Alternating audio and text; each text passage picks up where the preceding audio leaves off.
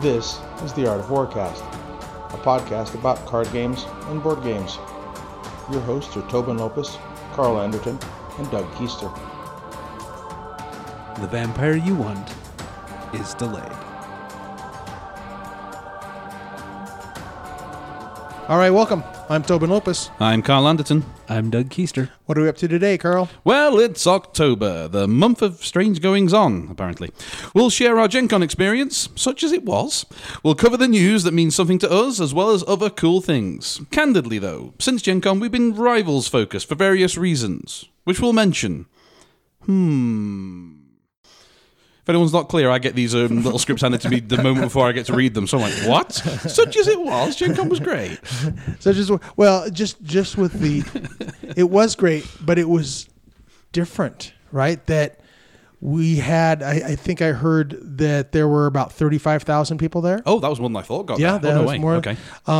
But I think I was telling you when I was walking through, like I was walking through the dealer hall on a Saturday, and it felt like kind of like a Sunday afternoon. Like 35,000 is not a big crowd for Gen Con. No, It's a lot better than the predictions were around 25k, so that's a good 30% up. So. Well, there were 35,000 individual people, right? Yeah, but so who knows how many individual name of those- tickets, etc. Yeah. But But normal expected is like what 60k was the cap out on that same figure. That's one of the highest they've hit. So yeah, well, they've in a gotten close normal to 60. year, they've gotten up to 80. oh really? Yeah. Okay.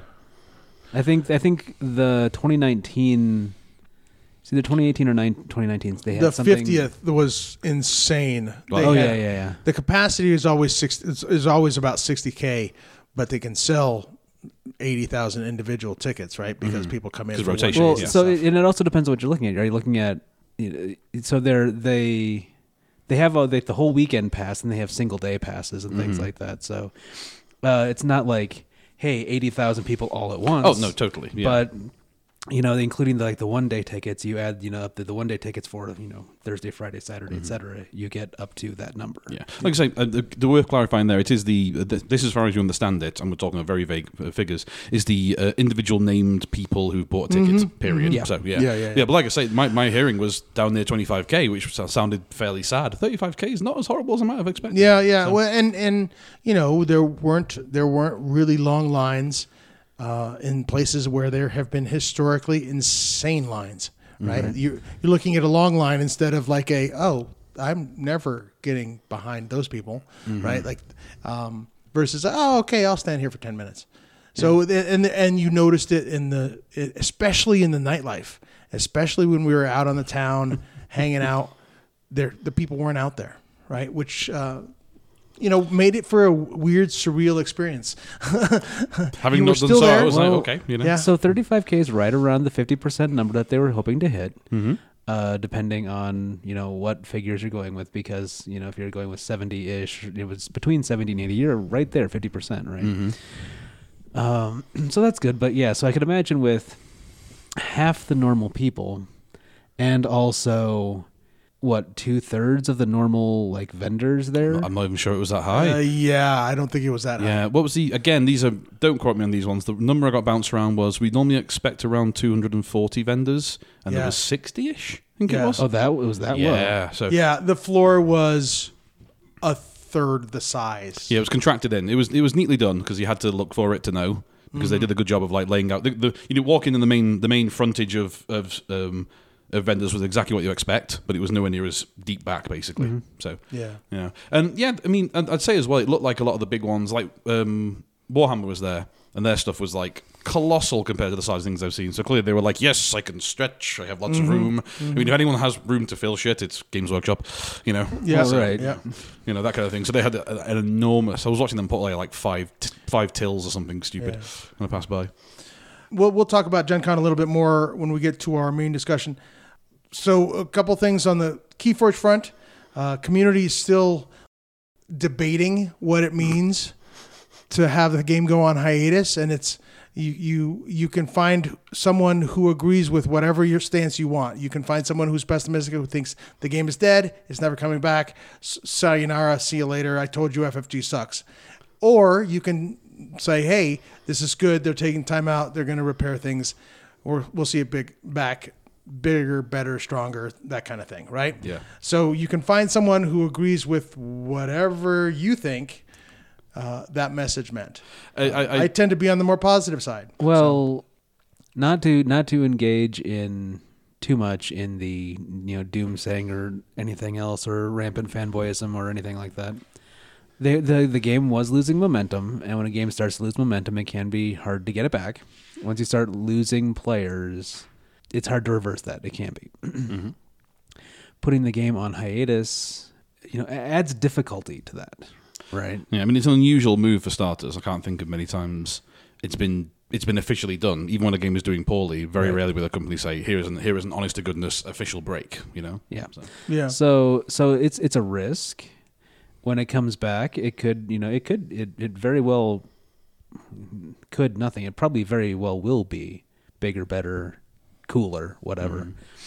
Taking some time to rejigger everything, make it an online game and everything else. Great. But it is going to be hard to get that momentum back. So I guess that's kind of a middle ground where it has a really good chance to be big again. Yeah. Once it comes back, but yeah, there's a bit of feeling for me of once we get out, finally actually put any part of this pandemic seriously behind us and let all those effects play out and change everything how they change and it all settles there. Maybe a resurgence of a game like that would be a perfect time for them. Who knows? I was going to make a really horrible comparison, and I'm going to go ahead with it because it's making me laugh a little bit. All right. What's been going on with the Keyforge stuff as I've watched what bits of the community reminds me quite a lot of just a good old-fashioned climate debate. It's one of those things of like, this is great, guys, you can have all these arguments, but they're from quite a while ago. Things have already changed, and what you're dealing with now is something that isn't staying still, as it were. It just seems to roll and roll and roll. So we will find out in the future what's going to happen. Yeah, exactly. Like I said, horrible comparison. I was hearing some and seeing some discussion about in the Keyforge community of all places, and I don't understand this. Like, panic at the idea that Asmodee is being sold. So Asmodee is currently owned has an ownership group that owns it, and apparently I can't think of the name. The scuttlebutt has it that they're looking for a buyer or they're being in the process of being sold.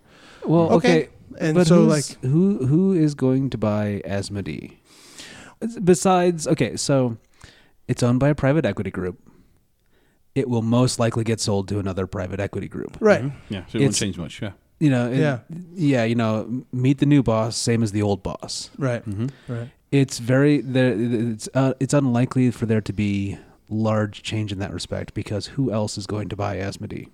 Hasbro's not going to. No they physical. Can't. Yeah, no physical game company right now no physical large game concern is doing much expansion because that would not be a smart move this second. Well, but Hasbro is doing phenomenal on their own. With their own IPs and stuff. Yeah, Wizards of the Coast is now its own business unit inside of Hasbro. So and Hasbro is getting something like 2/3 of its revenue from WotC. Mm-hmm. So it's like WotC is Hasbro now for all intents and purposes. So that being in that situation, and also making board games and things like that, they would possibly run into antitrust issues if they tried to buy Asmodee, at least in the United States, and possibly in the EU too. So that's not going to happen. Who else can buy Asmo besides some other private investment group? Yeah, well, yeah, probably not anybody. Yeah. And I think I bring it up only because some of the Keyforge community are panicking that it means the death of Keyforge, and you're like you can control what you can control, right? Mm-hmm. Like if an equity firm comes in and buys Asmodee, I have no influence on any of that. The only things I can control is what I buy. In terms of the game industry, is what I buy. Mm-hmm. Like I vote from my wallet, right? And, like I said, and if it means the end of Keyforge, it means the end of Keyforge. We've seen the end of games a lot. And I think we had this conversation at Gen Con, right? It's like we've danced this dance a few times now. You know? Well, but I don't think you're going to see the end of Keyforge unless it stops selling, because at least pre-pandemic, that game was printing money for Asmo. Mm-hmm. Yeah, it doesn't have the same fragility issues that other LCGs would have because it's not really an LCG. It's a CCG. It's a pick up play. It's a impulse buy level. Mm-hmm. It's a mass appeal style thing. And look at other things that are trying to do the same thing. I mean, it's a good business model, like you're getting at. Yeah, no, it's provable. It's very heavily provable. 3 big points. I hadn't heard about so much about the the community going, oh God, someone's going to buy Asmodee, right? 3 big points. Number one, I'm going to reiterate Doug's one from previously. No one is going to buy them who is interested in changing infrastructure and dealing with all the problems that our current world situation has of supply lines, of shipping, of all those things. No one's going to buy them who can do that. They're going to be bought by someone who just says, carry on what you're doing and keep printing money for us. Right, right. Point one. They don't care if you're making games or making paper or making widgets. If you're making money for them, Yeah. that's all they care about. They're not going to buy you and screw you over. It's not good for them. They're not going to do that, right? Point two, like I said, Key Forge is a pretty resilient game. It can sit around. It's got that style where it will be fine. It's not a board game with a tiny niche community. It's got the wide appeal. It's the kind of game that could benefit from a resurgence by turning it into a refresh and turning it into the new Reborn. I mean, the Ashes Reborn, literally, we'll talk about it in a moment, kind of thing going on, right? Last is a big one here. This is the third time, guys. You're not paying attention. Asmodee has been up for sale 3 times now. Yeah. As a vocal thing. And quite apart from that, they basically they bought freaking FFG. You've gone through exactly this process. And what happened? It wasn't great. I've talked to FFG employees. I can tell you, I'll say that mildly off the record. And it wasn't the most fantastic thing for them. But their games didn't collapse. It didn't implode. This is nothing new. The sky is not falling yet again. Knock it off. Let's see, what was it? It was 2015 when Asmo bought FFG. And yeah, Asmo, I think, has been sold or has changed. Let's say changed hands. That's probably a better way to put it. Twice since then. With at least one other offering, one other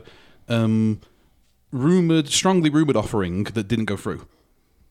So so technically, this is the 4th time that I've been approached about being sold or being sold. Yeah. So it's not great. It's not necessarily great, but neither is it necessarily awful. It's nothing new. Right. You know? Right. All right, so turning to Ashes-related news, you can spell Ashes-related news Delays in terms of, oh my gosh, I think the cards are they still in China, Doug? Or They are still they're in still in China as of yesterday. Sorry, the way you said it was great. He's got his helmet on the helicopter. Yes, I'm here at the front of the delivery lines right now. We're trying to get trying to make a foray to get the next shipment through, but oh god, they've turned back. No, apparently they are still sitting on the dock. Yeah, who the Phoenixborn knows when these things are going to arrive, right? Like they say December. No, sure. Yeah. They're saying December/January. I was going to say next year would be my call, and I'd play fairly safe with that. They are hoping for a mid-December, but they're saying it could be January. Wow, it got pushed back 2 months. It went from October, November to December, January. That's amazing. I mean, with thinking what's going down, that doesn't even seem all that bad, but yeah. It's again, awful. Here's where we get into world politics again and things like that. The supply chain is fucking broken. Yeah. In any conceivable manner you can think of. Yeah. Last I heard, there was something like 65 ships trying to get, waiting for their in queue in the Los Angeles Long Beach harbor.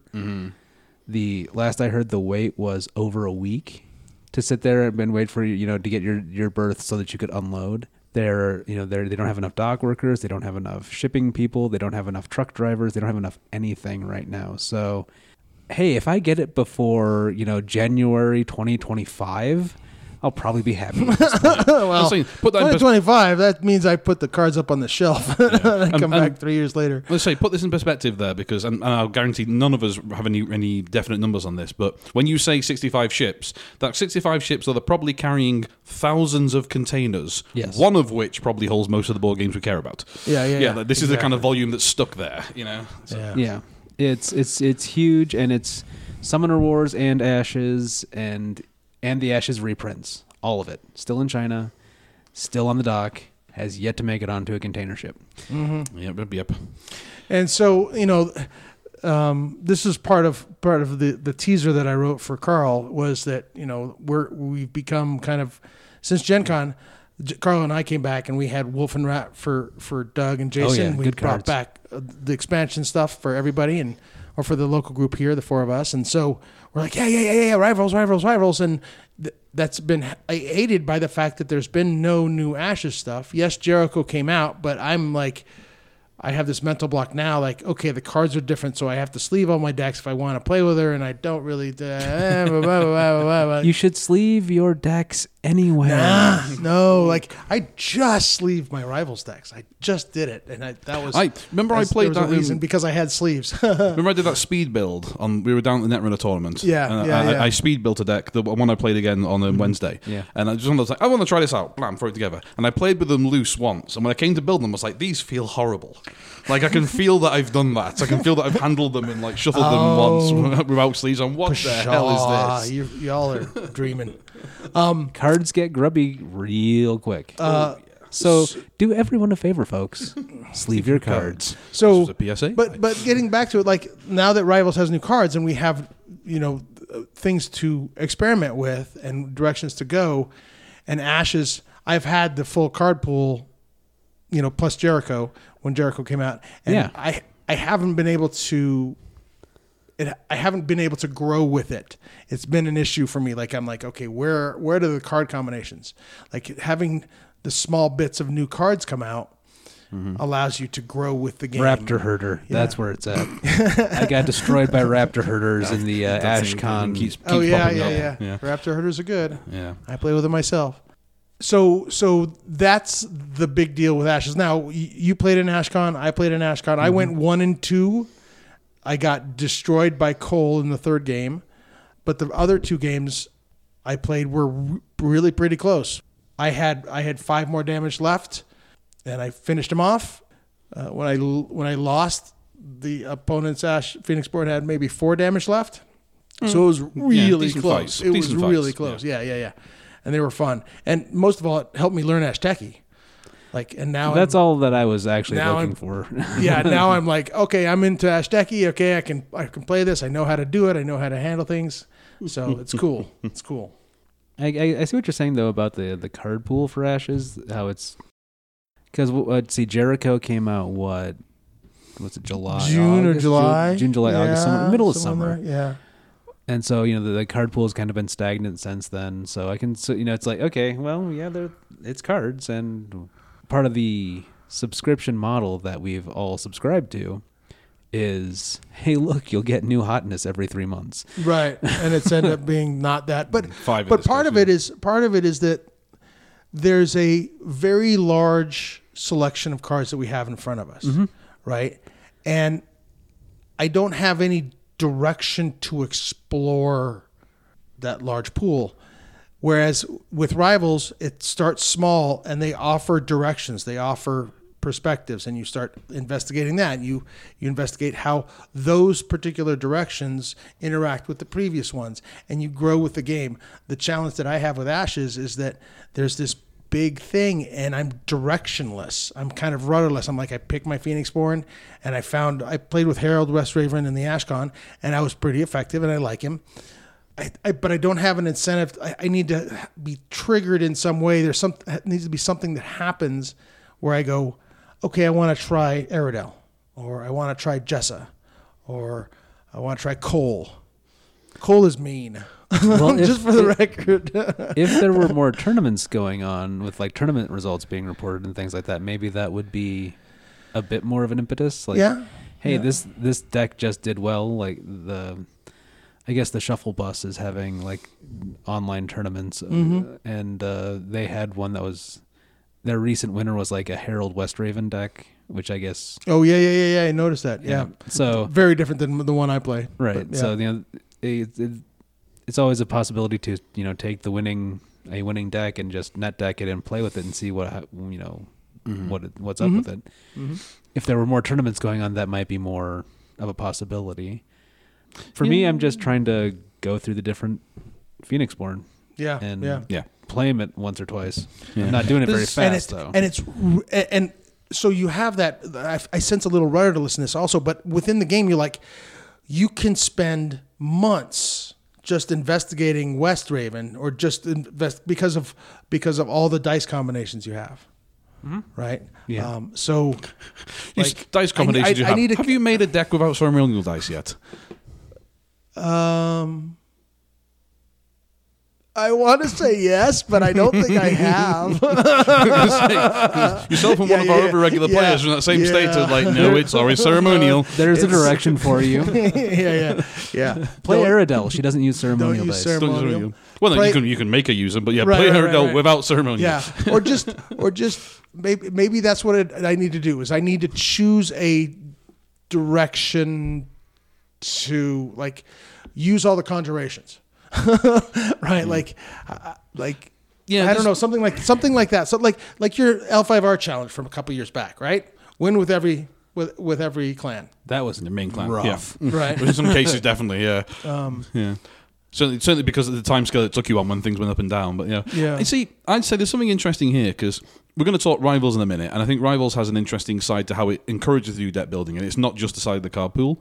But one of the things with Ashes right now, particularly for myself, and it's playing in you guys too, is sheer amount of cards versus maturity of the game. We've entered in to start trying to play it at that maturity point. I know we've mentioned this before, where some of it is played out, and we've got a bit of catching up to do.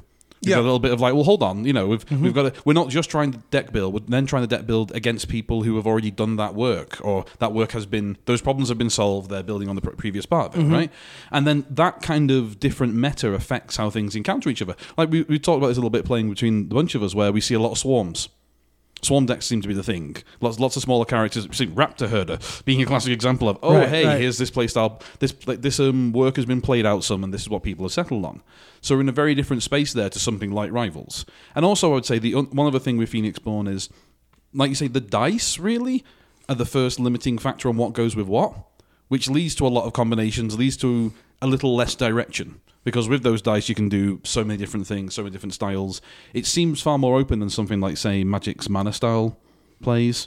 It's a lot. When you try and get into, like, say, standard Magic, there's some fairly clear pathways down. There seem to be less clear pathways in Phoenixborn, which is fine, which is a good thing. But it does mean that you're occasionally going, okay, where's this leading me? Yeah. Is this leading me? Where do I start? Yeah. So I need to. I think in order to sitting here, I'm thinking about having thought about it, having spoken and heard what you've said. I'm thinking I need to figure out some kind of framework to challenge myself. Okay, like do X, play with a full set, play with two colors, and none of them are ceremonial, right? And kind of run through the two color combination, the various color combinations of two colors of dice, because I've already hit the ceremonial thing. I've already done that. So what are the other combinations? And there's 7 types of dice. So there's 7 factorial combinations? No, not that many. There's only it's additive. You're doing 7 pick 2, a bit more complex, a fair few. It's additive. 12. Yeah. It's a decently large number. I'll run it through at some point. Yeah. But yeah. Okay, so then that's Ashes. That's AshCon. I'm still playing. I got destroyed by Justin. He played a big unit, the deck. Well, the mount stuff, right? Yeah, the mounts. That's a unique thing in itself. That might be the thing I investigate first. Find out how to play mounts, and then play that dice, and then they'll play those dice combinations. So those are pretty cool. Justin did it. Yeah, he just rolled over me. Yeah, I think the big issue, which you sort of touched on, is just that without having played the game for a number of years, it's hard to know which cards are binder fodder. Yeah, I think that's the big issue. On the start, it's always a good starting point in your deck stuff to. You see, binder fodder might be unkind, but not unreasonable. To go, these things are not going to be in my current build pick. Being able to do that, having the knowledge to do that, is a big deal. Yeah. They're okay. Like, let's go back to L5R for a second. There are certain cards that you just didn't build with. But they look good.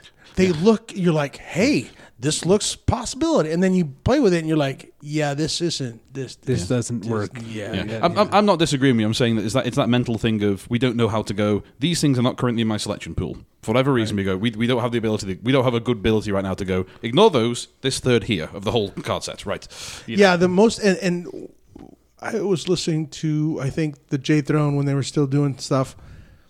Shay had Chaos Theory on. Shay and Chaos Theory were doing some episodes, and Chaos Theory was talking about damage per die. Like he was looking at how many dice do I spend on this card, on this character, and what is my influence of that? So it's very much a cost to advantage situation. I mean, that's a very reasonable way to look at it with the action focused style play you've got, because you've got a ramping curve to deal with. You've got this idea of how much do I get out in a turn, how much do I get out in the time I have, which is very restrictive, to be able to reply and respond to what my opponent's doing. Yeah, I can see that. So they were talking about that, and I've been managing to look at things like that, but I still haven't. You're right. I don't know that I've ruled anything out saying, yeah, that doesn't get garbage. played. Yeah. I don't have that filter yet. So. Yeah, that's an interesting one. Yeah. All right, turning to Rivals news.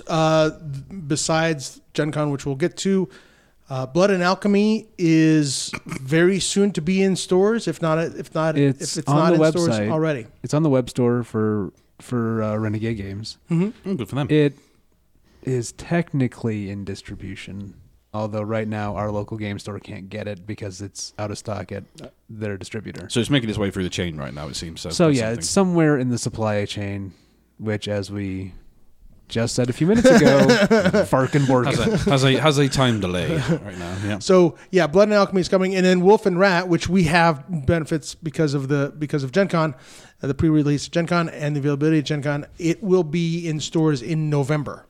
Wow. So yeah, that's cool. So Blood and Alchemy technically has an October Street month, not a date, but October Street month. Oh, and then Wolf and Rat is November. I still owe you cash for that. You do. You do. That's Don't let me forget. All right. Then that leads us kind of into the main discussion of like Gen Con and Rivals and all kinds of cool stuff. We discovered that there's such a thing as a city deck playmat. And no kidding. If you all, hopefully y'all get a chance to see this thing, it's really cool. It's just like a smaller. It's probably just as long as a regular playmat, but it's narrower. It's ideal for a city deck. It's a little red neat carpet. Yeah. It's getting rolled out cool. on top of everyone else's mats. There's a few of them for sale on eBay. Oh yeah, very no cool. Surprise there. Very cool. Yeah. I bet, on that note, I remember sitting around on the OP for Gen Con. I think it was Matt Holland checking out how quickly and how much one of the spot plastics was up on eBay for in time delay. It was about 5 minutes after we given them out. Yeah. So the city deck playmat is a thing. We didn't realize that until we got to Gen Con. Saw somebody one day. We're like, "What the hell's that?" And we went and got some ourselves. Yeah. And we were lucky to get one for Carl. And then Carl and I because we judged for those 3 days. And we judged the Prince of the City event. We judged the Wolf and Rat pre-release, and there was a 1v1 tournament, and we also did a lot of demos during those days as well. Oh yeah. So we got a Prince of the City judge mat, which is pretty cool. Indianapolis judge, right? Yeah, the pre-release was probably the most demanding judge-wise because these are brand new cars that people didn't know what happened. And a bunch of brand new people too. Right. Very amused by the amount of people who walked up and, "What's this game?" Okay, do you want to sit down for a pre-release? Yeah, sure. Why not? Why not? Like, let me pay $40. Here you go. Here are your cars. Go for it. And fair play. And doing it with the pre-cons, for all that the occasional complaint popped up there, was the smart move with that layout. So yeah, people new to a game, people new to a set of cards, definitely. So yeah. And then there was the Prince of the City, which had, I want to say 36 people. 10 tables, wasn't it? So 40 odd people. It was 11 tables, but it wasn't a multiple of 4.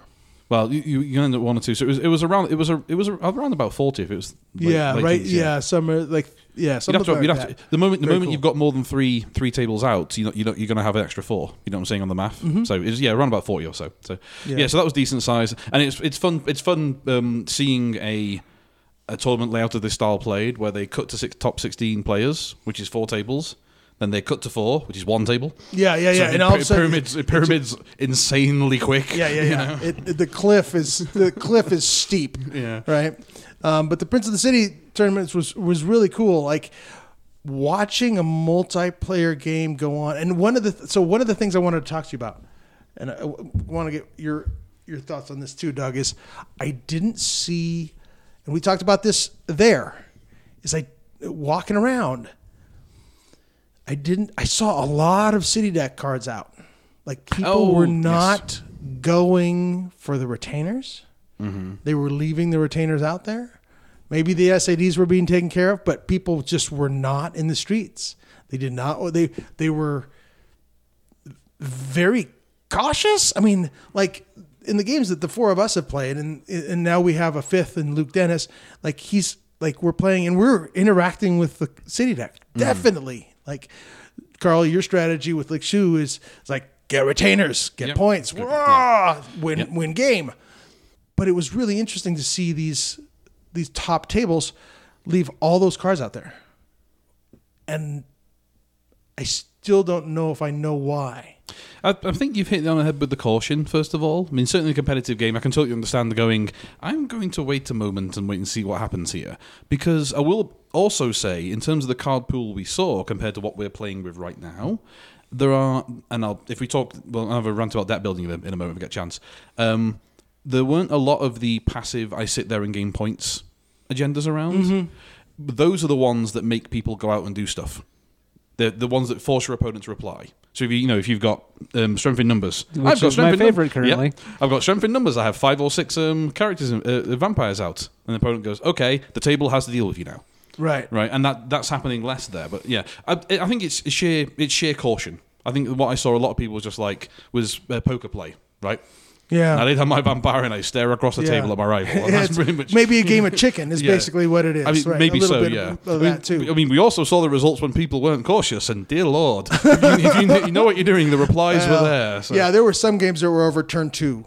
Yeah, like it was, and the case that I remember in the vagaries of this, Carl, you might have to help me remember this, but they didn't have a second vampire. There was a uniqueness conflict. There was a uniqueness conflict, so they didn't have a second vampire. They couldn't play one of them. They played the one they had. It wasn't very big. And the next turn, both vampires the were opponent destroyed. I mean, were torporized. we know perfectly well, with a lucky enough hand, you can remove 2, 4, or 5 blood vampires in a turn. It's totally doable. You know, a 5 and a 3 or something, sure. And in this case, folks, for the Prince of the City, Blood and Alchemy was legal as in addition to the core set, but not a lot of people had it. Yeah. Right? There were only not in evidence. So yeah. There were some that borrowed some late B&A cards from the Renegade staff, Renegade booth. Matt Holland made those available, but I only know 2 people who did that. Other people had their B&A. They had it themselves, and they weren't playing it. Yeah, which would not be unreasonable either. So yeah, but it was really interesting to see that, like, just to see, like, at some points I went by and there was like 9 seated deck cards out of, like, holy moly. But you are correct. In the game that we've been playing now for the last couple of weeks, because of Wolf and Rat, because of B&A, that have passive effects that allow you to do stuff. There's more encouragement for your opponents to be, we have to go out and do stuff. Yeah, I mean, also, I think the thing for us too is, when we talk about the Prince of the City, we're talking about 4 players who probably do not know each other. There are a few friend group matchups, but largely going to be 3 unknowns around the table. Right? When we sit down to play, it's like, oh, hey, here's someone with a Toreador one. Okay, they're going to be going for those citizens there, so I better go and get them or get that person. Right. You know, we've developed a small meta which has been more go mess with that center deck, right? I mean, I got into the habit myself personally of going, I've got nothing better to do first turn. I might as well move an SAD. Why not? It's a point. Everyone else, the game might actually go a little longer, a little bit of a community service feel, as it were. Whereas in a competitive game with 3 other players you don't know, a little less likely to do that straight away. Yeah. And I think that's part of the reason, one of the things that did go well, amongst many of them, was the timing of the games. There was a 90-minute time limit for the games, and I think all but, like, in those early rounds, all but 1 or 2 were done by 80 minutes. Yeah, we did. I mean, it was minimal amounts of time. Yeah. Minimal amounts of ones going to time. Yeah. So that was good. So, and I chalk that up to people being there's not enough table talk happening. Right? This is the first multiplayer game in a long time, and if you came from Vitesse, you're used to table talk. Like, there's all kinds of table talk, but I would walk by and everybody would be deathly silent. Like I say, come on, like, you know, it was the poker game. If you do this, I do that. If you do that, this. If he does this, like, you're trying to playing the game by pointing out people's weaknesses, pointing out people's strengths. You know, like playing the table politics. Yeah. But no, people were playing it as a poker game. I think that might be a good reason for a good basis for why we saw so many card sat in play. Because there weren't also a lot of people being eliminated. There were eliminations, but lots of them going to points on people on tables I saw. So, Yeah, I can't remember that kind of stuff. At least, certainly as the Prince of the City went on, there were less eliminations that I saw. Oh, okay. Less wins by that. So it'd be interesting to see the numbers on that. If Matt Hall was keeping track at all, I don't know. Yeah. I know that I know that they kept track in their latest Vampire Wednesdays, not the one just before this recording, where they recorded Josh Johnson, who was the ultimate winner of the Princeton City. But 2 Wednesdays ago, they talked about the agendas that were used, the havens that were used, the frequency of the vampires. They did a kind of a deck analysis of the top 16 and deck analysis. I don't know if it was the largest, the whole group, or just the top 16. Excuse me. It's pretty cool. Pretty cool. I suggest you go back and watch that on Twitch, on Play Renegade in their video sections. So cool. What else about the 1v1 was interesting? There's a lot of games went to time in the 1v1 on Saturday, which was... Again, we're playing with a different card pool. That seems surprising still, because we've definitely built decks where it's like are going to score or kill pretty damn quick. One way or the other. Yeah. Again, maybe that's playstyle. Maybe it's more people hanging back. We're out in the streets more. Who knows? Yeah. Well, after our most recent set of card play and running stuff up and doing some speed building, I have a few thoughts at the high level on deck building and on playing the game. Is that right? Okay, let's hear it. Let's hear it. Because we talked a while back. I did log my first multiplayer victory on Wednesday night. And it's Thin Bloods, of course. And it was Thin Bloods. Because Thin Bloods are kind of strong. Matt Holland. Yeah. Thank you, Matt Holland. He showed me the way. He absolutely destroyed me with Thin Bloods at Gen Con. And so I'm like, I got to build this deck. And I didn't have any idea what his deck did, but my deck really went well. And I was going to say, as I'll advise as well, I think right now the Thin Bloods is the deck that builds itself, because it can be so completely insular. Mm-hmm. Take all the good Thin Blood stuff, profit. There's almost no question mark in between. Well, I had I was playing the agenda that gives you agenda points at the beginning of your turn if you have alchemy. If you have 1 alchemy, you get 1 point. If you have 3 or more, you get 2. Mm-hmm. I got 3 alchemy on my second turn. I got 2 alchemy on my first. I got a third alchemy on my third turn, and then I never drew another one. So I got really blessed by variance there. And I'd say that occurrence there, along with some others, is one of the things I'm going to mention. So we did a while back about talking about deck building and all that kind of stuff there. I think I've hit on kind of like I'm about to say 3, a number of points that worth considering in deck building. Right. So the first big one for me, and this came up in our 2-player stuff, is who are your 2-star players? You're going to have a leader, right? And generally, you find out there's one other vampire you care about. Mm-hmm. And most of the decks I've seen, most of the successes, Thin Bloods being an exception because they're nuts, but because there's 5 other star players, But the big question is who's your leader and who is the other vampire you want? Because there's probably going to be one other main one with some backing singers that you care about. Well, and that's what I did. That's what I did in our 2 players. I did it in our multiplayer as well. I played Gangrel Tanaka. What's her name? Tamaska and Clandestine, I believe, was yours. Yeah, she's Tamaska and Clandestine. Holy cow cards. Clandestine is so important to the deck that the first game back, I was not first player, so I had 2 cards. I had Tamaska, 2 cards in my hand. I took an action, put something down. Well, I put an animal on Tamaska. which is a non-action. Right, a non-action, an action for an action, and then I drew two. And I got to Clandestine immediately and played her like the next turn, and then I was off, right? Yep. And it was like drawing for the vampire you need. Mm-hmm. That's like just spending the first turn drawing for the vampire you need. Yes, maybe I play one to protect. Sorry, we're getting episode title. Oh my god! Draw for the vampire you need, not the one you have. Exactly. There you go. But you're not wrong. You're not wrong. The repeated gameplay has been a serious, totally. Serious source of learning. We had a huge advantage of seeing all this stuff played across Gen Con itself, playing a bunch of games ourselves as well. You were given a learning experience about Thin Bloods, a short, brief, a brief, immediate lesson. Yeah. So I think it's the star team thing. Well, go on. For me though, my Agenda Rocket deck doesn't rely. It relies on having Hydra out, but Hydra plus any 3 other vampires. Totally, but I get that there. But here's the thing again. I'd mentioned. I think you're completely right. You care more about having a number of vampires out. Yeah. But and that's based on your passive agenda. Yes. Right. Which is the next point I'm going to bring up. In single player, I think honestly is slightly more open build than we think. I think there are far more things viable in single player than we realised. You saw my hyperspeed scheme deck. Mm-hmm. In single player, that's hilarious because the opponent's like, whoa, those points are just coming out of freaking anywhere, and I've got to do a lot of damage and get through a lot of stuff to get to slow it down. Yeah, right? yeah. You know, the card draw, it's Bruno Wagner, ongoing cards. We've got enough cards right now, it all goes kind of nuts. That deck does not do well in multiplayer. Scheme cards are actually really difficult to get to land in multiplayer. Of course they are. There's 2 other people stopping you from playing them. Right. But in one player, you can go... Or not from stopping you from playing, but stopping you from getting them off. Yes, the important part. Actually playing them, to get into fire, right? So that's really an intriguing thought I hadn't thought about. There's a bit of the Netrunner thing of, like, I can do many different focus styles of play. I think that's the big 2-player thing, is your 2-player deck can be an engine that goes, I win this way. Do this thing, right? I don't think you can do that in multiplayer.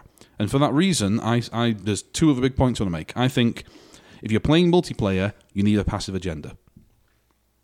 You need an agenda that at the start of your turn gives you some points, then you can play your turn to react on what's going on at the table. Okay, I think that's the big thing I've seen. Big thing I've seen. And I'm switching over to the Gangrenosk deck that I have. Mm-hmm. But there's the Gangrenosk deck that I was running it with Animal Kingdom in the 2-player, right? Which is the agenda that at the start of your turn I gain a agenda point. If I control 1+ animals, if I control 3 different animals, I gain 2. Mm-hmm. That was really useful in single player. Mm-hmm. I'm not sure it's going to be useful in multiplayer because people come over to destroy my 3rd animal, like because I need 3 different animals, right?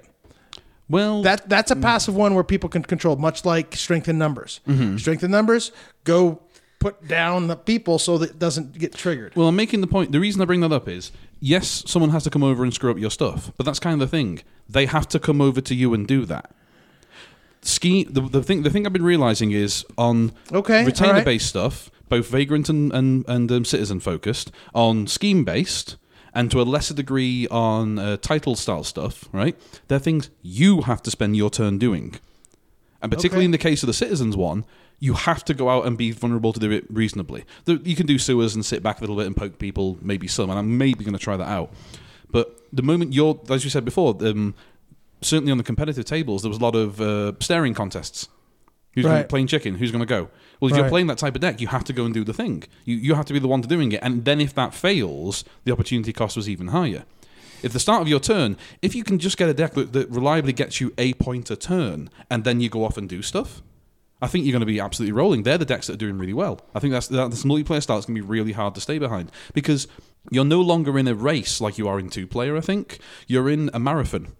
You're in I've got to keep, if I don't keep pace... a marathon is still a race. Thank you. A sprint, shall we say. Okay. Yeah, thank you. You get what I mean, though. Yeah. A sprint versus a marathon? It's no longer a just get ahead of the guy in the lead. In fact, being ahead of the guy in the lead in multiplayer is a horrible idea. Right, because you're going to get ganked. Tight second. Yeah, you want to look like you're in the running, but not be in the lead.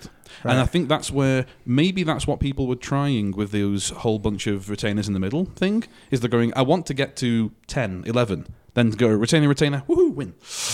That's what they're the active. The last thing I want to do with the Toyota deck, say, these days, is to go my second turn going 2 points, 2 points, and everyone going right. Him, jump him now. Go for it. Get over there. Oh my god! Well, and the whole idea of you getting so many playthings being a two player agenda is stupid. Like Sue just goes in and gets 2 points every turn. It's like bam, bam, bam, and you can burn a retainer anytime and do it again. Well, the 2-player threat is lessened because of sheer card draw. You're only seeing so much from the deck. It looks it true. I guess that's true. You're right. When it happens, it's a horrible snowball. It's a classic. It's a classic run HQ agenda, run HQ agenda, run HQ agenda situation. You're like, God damn it, kind of thing. There's nothing you can do about that. And so that's for example, I was running the Royal Lofts Haven to be able to cycle them and improve the odds of that. But in a 4-player, there are more options out there, but it's far riskier. The number of games I've played where I've had early sprints with the Toyota deck and then been like, oh. because everyone's suddenly cottoned on. I now can't do anything, and that's the big fourth point I'm going to come up with here, which is going to be codified a different way. For multiplayer, your deck cannot do one thing. Oh no, that's very clear. If you even over focus on one thing too much, you're done. It's just not going to function. I don't know if we've talked about this on the cast. But we had a conversation about the game being do what you want to do, have that plan in place, and move towards that, and defend yourself when someone comes at you to stop you. Mm-hmm. Right? So, like, I needed more defensive cards in my deck. Right? I needed more ways. I needed to think more defensively instead of think just outright aggression. Yeah. Which is a serious change for me. Like, I've changed my play style. I'm like, okay, I'm going to have this person out here to protect. I'm going to block. I'm going to do this thing, right? So it's a lot easier when you have Thin Bloods and you have 5 blockers. Yeah, right, not just 5 blockers, but 3 of them giving out a Captain Planet damage shield. Like, no, that's exactly. The thing. Yeah. I mean, think about splashing those, because you've nailed one of the points there for me. But because of the card pool, I think it has to be rewound a little bit. You do need to play defensively, and I think in multiplayer, playing defensively involves more aggression than we're using.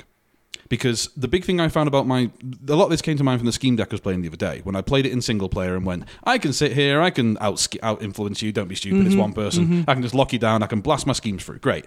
And in multiplayer, of course, it didn't happen, because everyone went, no, it cost me like nothing, and everyone around the table is going to bid like 1 or 2, no, screw you, it's not happening. And when that didn't work, I had no game plan, because I didn't have the other things I needed. And that was a quick build. I think there's the influence modifiers, the influence modifier cards, right? Those are the ones that are played in multiplayer that they're not played in 1v1. No argument there, but people are still using them against you. And I had rebuilt that deck. The second time around it had been tuned. Yeah. The problem was I tuned it too tightly towards its job. Because this is my last big point on all this is, God damn it, you need attack cards. Whatever you're doing, you need more attack cards than you think you do. If you've got a particular plan and a particular method, if you're playing a swarm of people in the streets, if you're focusing on animals, you still need the ability to go, I can go and stop that guy doing stuff. Right. Because that's the defensive part. You're not defending yourself against being eliminated, because in multiplayer, most of the time, you probably won't be. Because either your rival will try and eliminate you and everyone will go, no, he's ahead, take him out, and take out your rival, or wear him down, or you'll become the smart place to be is in second place and in a bad spot, because everyone will leave you alone. Right. Because at that point, all of a sudden, you're going to cause someone else to win. Mm-hmm. Right. Mm-hmm. But you need to be defensive against other people winning. And the only way to be defensive against other people winning is the ability to go, I go stop that vampire doing its shit. Mm-hmm. And that's the big one thing. So, I got to tell you, folks, the attack cards in Wolf and Rat and in Blood and Alchemy add so much variety. Like, it allows you to just do some very different things and usually get 3 to 4 damage through, right? You're hitting for 3 or 4, and maybe they're defending for 1 or 2, but that's a 3 to 4 that wasn't available in the core set all the time. Mm-hmm. Well, very cool. The really, really interesting takeaway from all that, quite apart from I now have some ideas about how to deck build and to discuss the game with people, is now when you look at it, how different the 1v1 and multiplayer meta is. Because in 1v1, you can expect to fight agenda rockets. Something goes, here I go, points, go, here's my method, charge, sprint to the end there. And you go into multiplayer and you go, there are. You can win just as many different ways, but you're less likely to encounter something which does one thing. Right. And that's really fascinating, I think. Right. Well, and schemes might be a 1v1 meta call. Yeah. I think that's a definite thing, because you didn't let me. You did whatever you wanted to do scheme wise. Yeah, I could just go, nope, don't care. It is interesting though how, and this could just be our play group, I'm not sure, how galvanizing it is to be out front. Oh yeah. I was frankly a little shocked in that one game. It was the first game that we played together after Gen Con, and right. You were out ahead. So Carl and Tobin both have, Wolf and Rat cards and Blood and Alchemy. I'm playing my core set only Agenda Rocket deck, which is based on Hydra, a few Malkavians, and a couple of Ventru for, long-term investment if I need it for the extra prestige. And the Dragon's Roost. Roost, yeah, where if your leader blocks, your leader can like move to the streets and block once a turn, and if you do, you gain a prestige. Yeah, and the point is block anything. Yeah, and it's block any attack. You can do it when you're already in the streets, and you can block attacks against yourself. So if someone attacks Hydra, I block. Right. You get the prestige. Right. Yay. And also worth noting, you become the blocker. Yeah. There's a fun silliness with some cards like the Showstopper, whatever it is. So yeah, the Dragon's Roost combined with Strength in Numbers is a fun thing. And so all of a sudden I find myself on 10 agenda points with Prince of the City because no one was able to torpor Hydra. No one had tried hard enough at the very least. Yeah.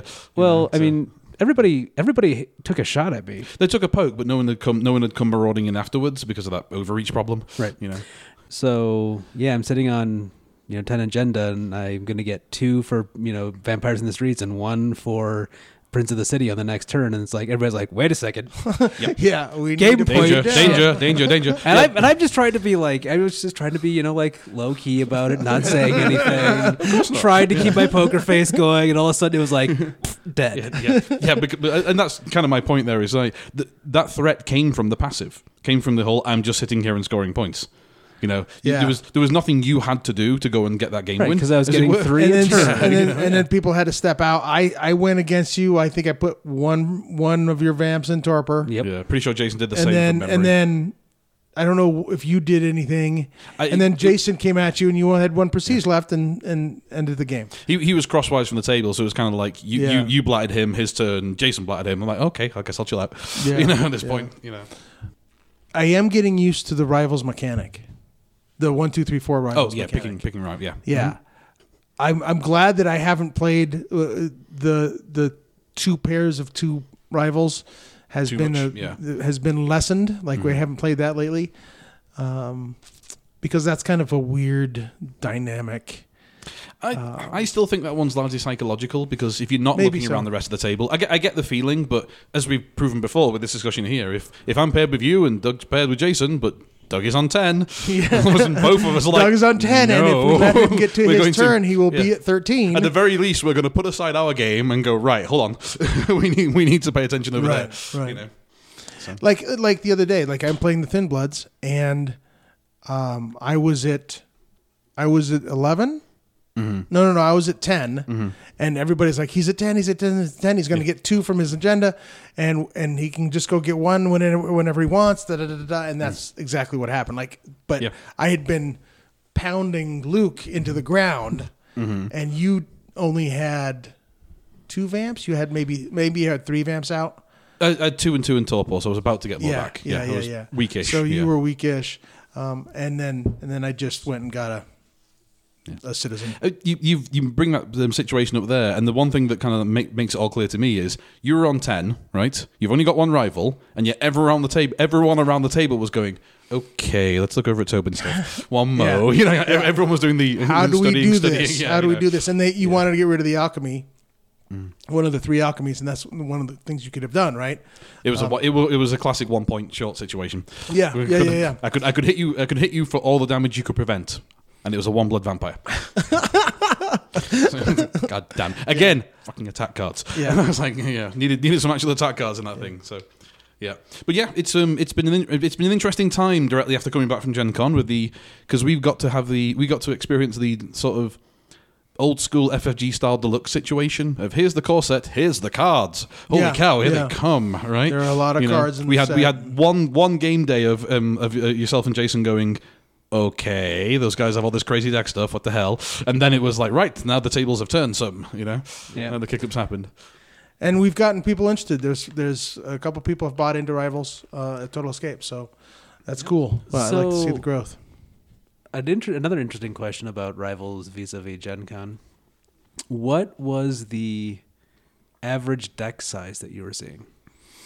I think people were largely sticking at 40. Yeah, I didn't, particularly with the No Mulligan stuff, I didn't see anyone going large. I don't think there's any encouragement to do so.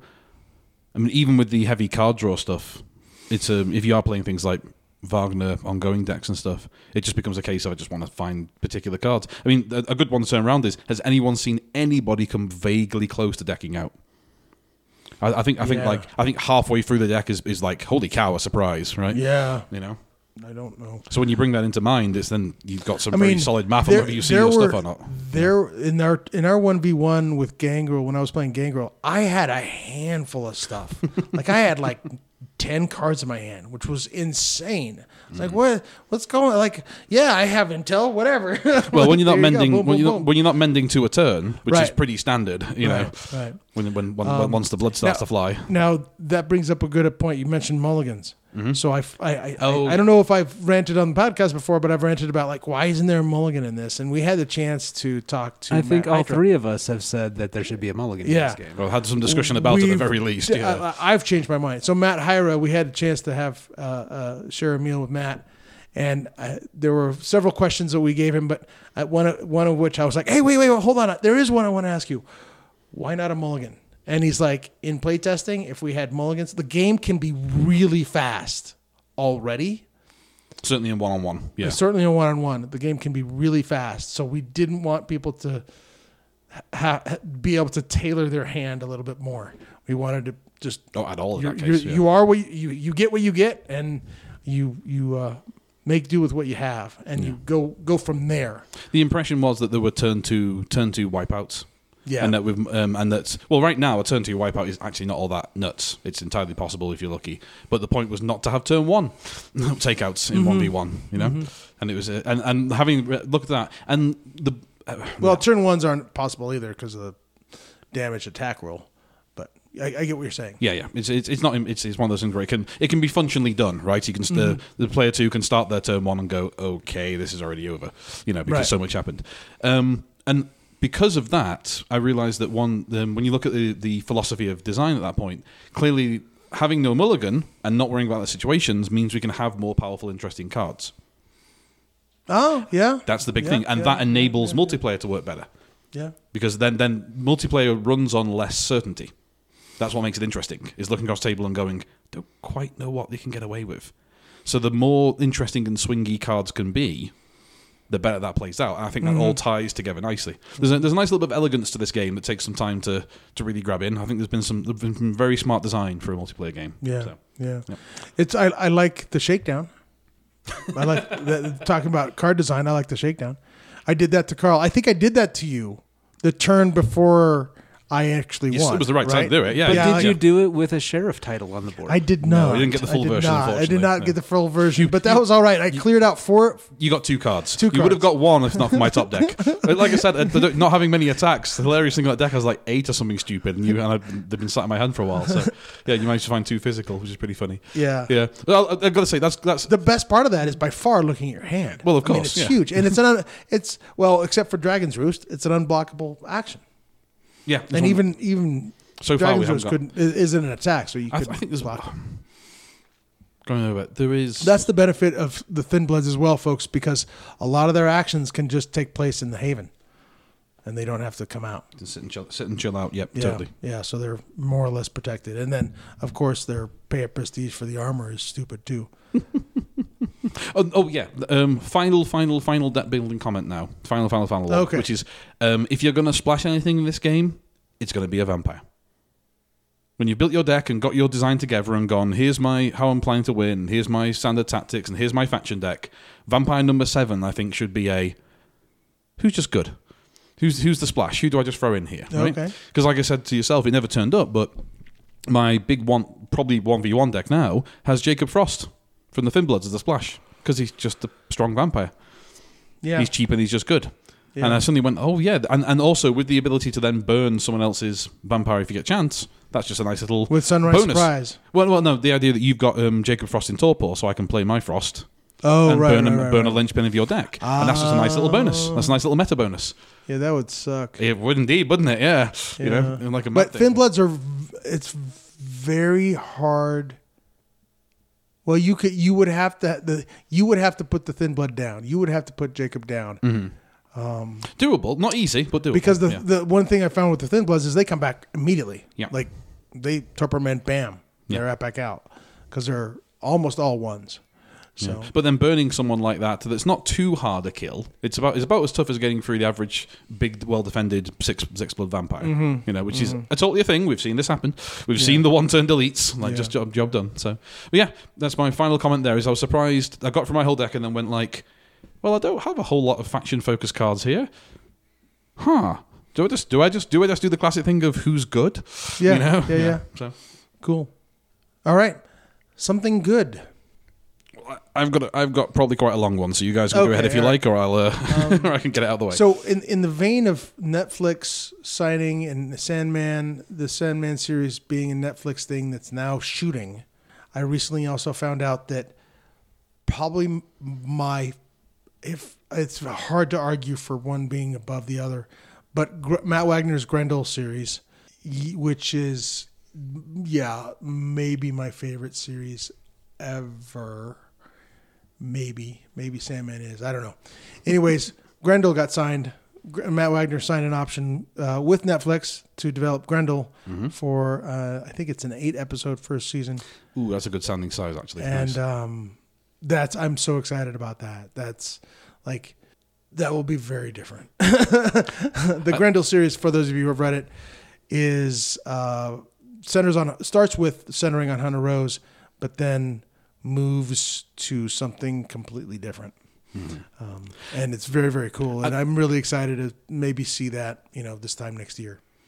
Yeah, I saw that pop up in the various news streams, and it was a good 50-50 split of like, holy cow, a Grendel series, and holy cow, what the hell is that? Yeah, yeah. No. It's not mainstream. It's all good for Matt, because I think I have every single copy of the original series, including the Comico primers, which are still hard to get, and stuff that's literally out of print and will never come back into print. I have some of that stuff, and it just tickles my collector bone so well, and it's just a good series.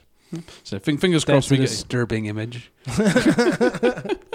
So fingers crossed we get a Daredevil and not an Iron Fist. So. Yeah. To be mildly brutal. So, do any of you have Hulu? Yes, I'm aware of what goes on with it. Fabulous show. Only Murders in the Building. Oh yeah. I've seen this. Steve Martin and Martin Short, cow. Selena Gomez, Nathan Lane, Tina Fey. It's got a good cast. Okay. I've watched their new episodes are coming out every Tuesday. I've watched the episodes that are out so far, and it has absolutely phenomenal production quality. Is it funny? What is it? Is it dark comedy? It's more drama. Okay. But there are darkly humorous elements to it. Yeah. So basically it's these 3 strangers who live in an apartment building, and then a guy dies in the building, and they're all fans of, the 3 of them are fans of the same true crime podcast. That's how they get together. Okay, all right. Yeah. And so they start investigating. So they start their own true crime podcast. Oh, okay. It's fabulous. All right, it's cool. really good. And is their podcast better than ours? Well, they have in the last episode that I saw, they had for their most recent episode 1,267 downloads. But that's after getting mentioned on a late night talk show. Oh, all right. So, I'm saying the true crime is an easy sell. Too, let's be fair. That's true. No, it's a good show. The acting is great. I love Steve Martin and Martin Short. They're both amazing. Yeah, so it's good stuff, and I think it's a very worthwhile show. How far into its series is it right now? It's first season. They've got like 7 episodes out, but they're doing it sort of episodic. They're not just dumping the entire series. They're doing it 1 episode a week. Yeah. So it's more of a serialized that way. Kind of. I mean, starting from the premise of one that would work pretty well like that too. So yeah, it's very good. Fun. It's a very modern day murder mystery kind of show. Interesting. Cool. Interesting. One other slip in here. I'm going to slip in something good before Carl goes on his longer one. Again, which is disturbing image. Seeing and talking with and shooting the shit with a gentleman by the name of Aaron Boyd. I remembered your name, Aaron. This time I won't forget your name. Aaron and I have been judging or been playing at L5R tournaments and Netrunner tournaments and all kinds of other tournaments. since like 2016, 2017, and I constantly run into him, and it's constantly a very fun guy, and I just want to make sure that I get his name on record so that I remember it. You, that guy, that dude. That you. dude. Yep. Yeah. And he makes fun of me. He's like, you never remember my name? And I'm okay with that. And I'm like, oh, but Well, I'm tough not. luck. We did this time. Yeah, we did this time. But then in future episodes, it's going to be that guy that I mentioned on That our guy. podcast. What episode was that? From Gen Con some year, right? Like, you know? Yeah. Oh yeah. All right. Alrighty, so, your turn, yeah. Carl.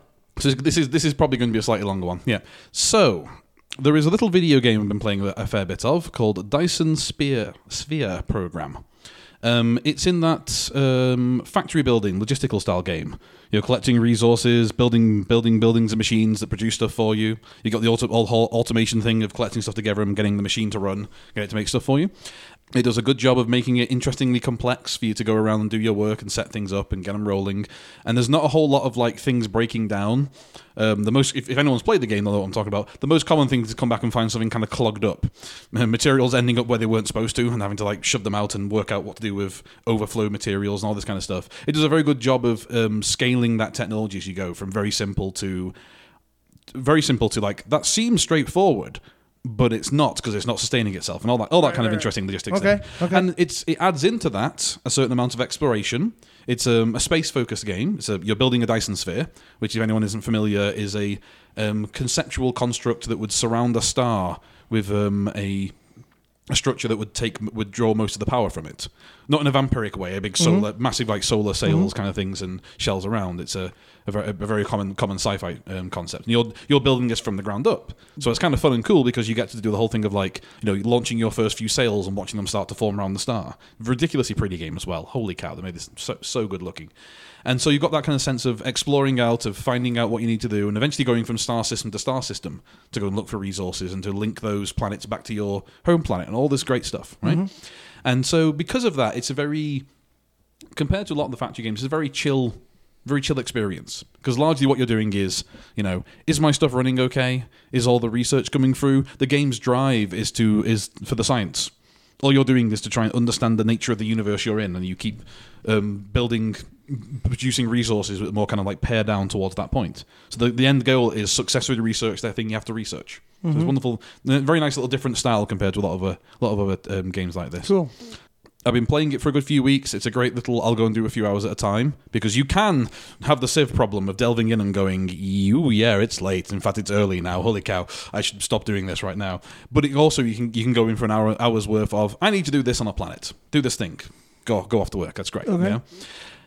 The reason I bring it up into something good is not just that it's a good little game, it's that recently, for me personally, a completely unexpected announcement post came up. And the announcement post was in two halves. It's an early access game on Steam. And the first half of it was, holy cow, you guys like this game. You're buying tons of it. It's like 1.7 million units or something, which puts it way up there in the Steam numbers for an early access game. Like, that's fantastic. The second half goes, here's our preview of the combat system. What? Precisely. My response, like, wait, hold on, what? Because if you know this genre at all, the first big defining genre for factory and logistics games was Factorio. And Factorio's big deal was do all the things I was talking about there, the building stuff, gaining resources, developing your stuff, while occasionally you get attacked by swarms of monsters. And so it kind of set the standard. That was the usual thing of assuming that you'd have to come and fix things. You'd have to build defenses, set up walls, and do this particular job under pressure. And it works fine. It was never the one I particularly liked, but of that style, but it's a ridiculously popular game, and it set the whole genre into play. So I kind of went, really? Like, this game doesn't feel like it needs that. Like, what the hell, So for a moment or two, I was like, uh-oh. Because one thing that pops to mind here is a good few years back, if you play video games of this type at all, infamously, Darkest Dungeon went through a sudden change in its style halfway through early access. So a bunch of people had bought the game, they played the game the whole time, they got used to it, they got used to how it feels, and then they had the equivalent of a new card set hitting them. Right? Here's a new card set that changes the game massively. Right. And the veterans went, we hate this. This is awful. This is not the game we paid into, not the game we're playing. We absolutely hate this, right? And infamously, there was a lot of friction between that led to kind of dividing out those changes and watering them down a little bit and all sorts of stuff that didn't do anything good for the game or the community, right? So Dyson Sphere doing this made me go, uh-oh, like Major style, right? And they describe what they're planning. What they're planning actually sounds pretty cool, I've got to admit. It's largely combat in space. It sounds like it's going to be not so much on the planets, but out in the orbit and all that. So you'll only get there when you go to a certain point, but these are all by the bys. And they went for all the lists of the things they're expecting, all the various stuff they're going to change, all the new things, and then they mentioned the 2 modes. The one where you can opt into the combat, and the one where you can opt out of it. Oh, okay. And that decision there is my good thing for the episode. 'Cause it was like, good job, guys, excellent. You've looked at your stuff. You've learned the errors of an early access style game. Because there's the fun part. To a degree, when we play living card games, we're sort of playing an early access game. It is going to change over time. It is going to develop. The people making it are going to go, that didn't work, or that did work, and they're going to modify it. Right. And so to hear someone go, you guys love this game. You think it's great. You think it's awesome. We've got big plans for it, and we're not going to force them on you. Right. And I thought that was fantastic. Right. Cool. If you would like to join the discussion, have ideas for future episodes, feedback, or questions for us, you can contact us at artofwarcast@gmail.com, via Twitter @artofwarcast, or leave a comment in the episode's comment section. Please review us on iTunes. It helps others find us. Thank you for listening. The vampire you want is delayed. Okay, all right, I'll go there.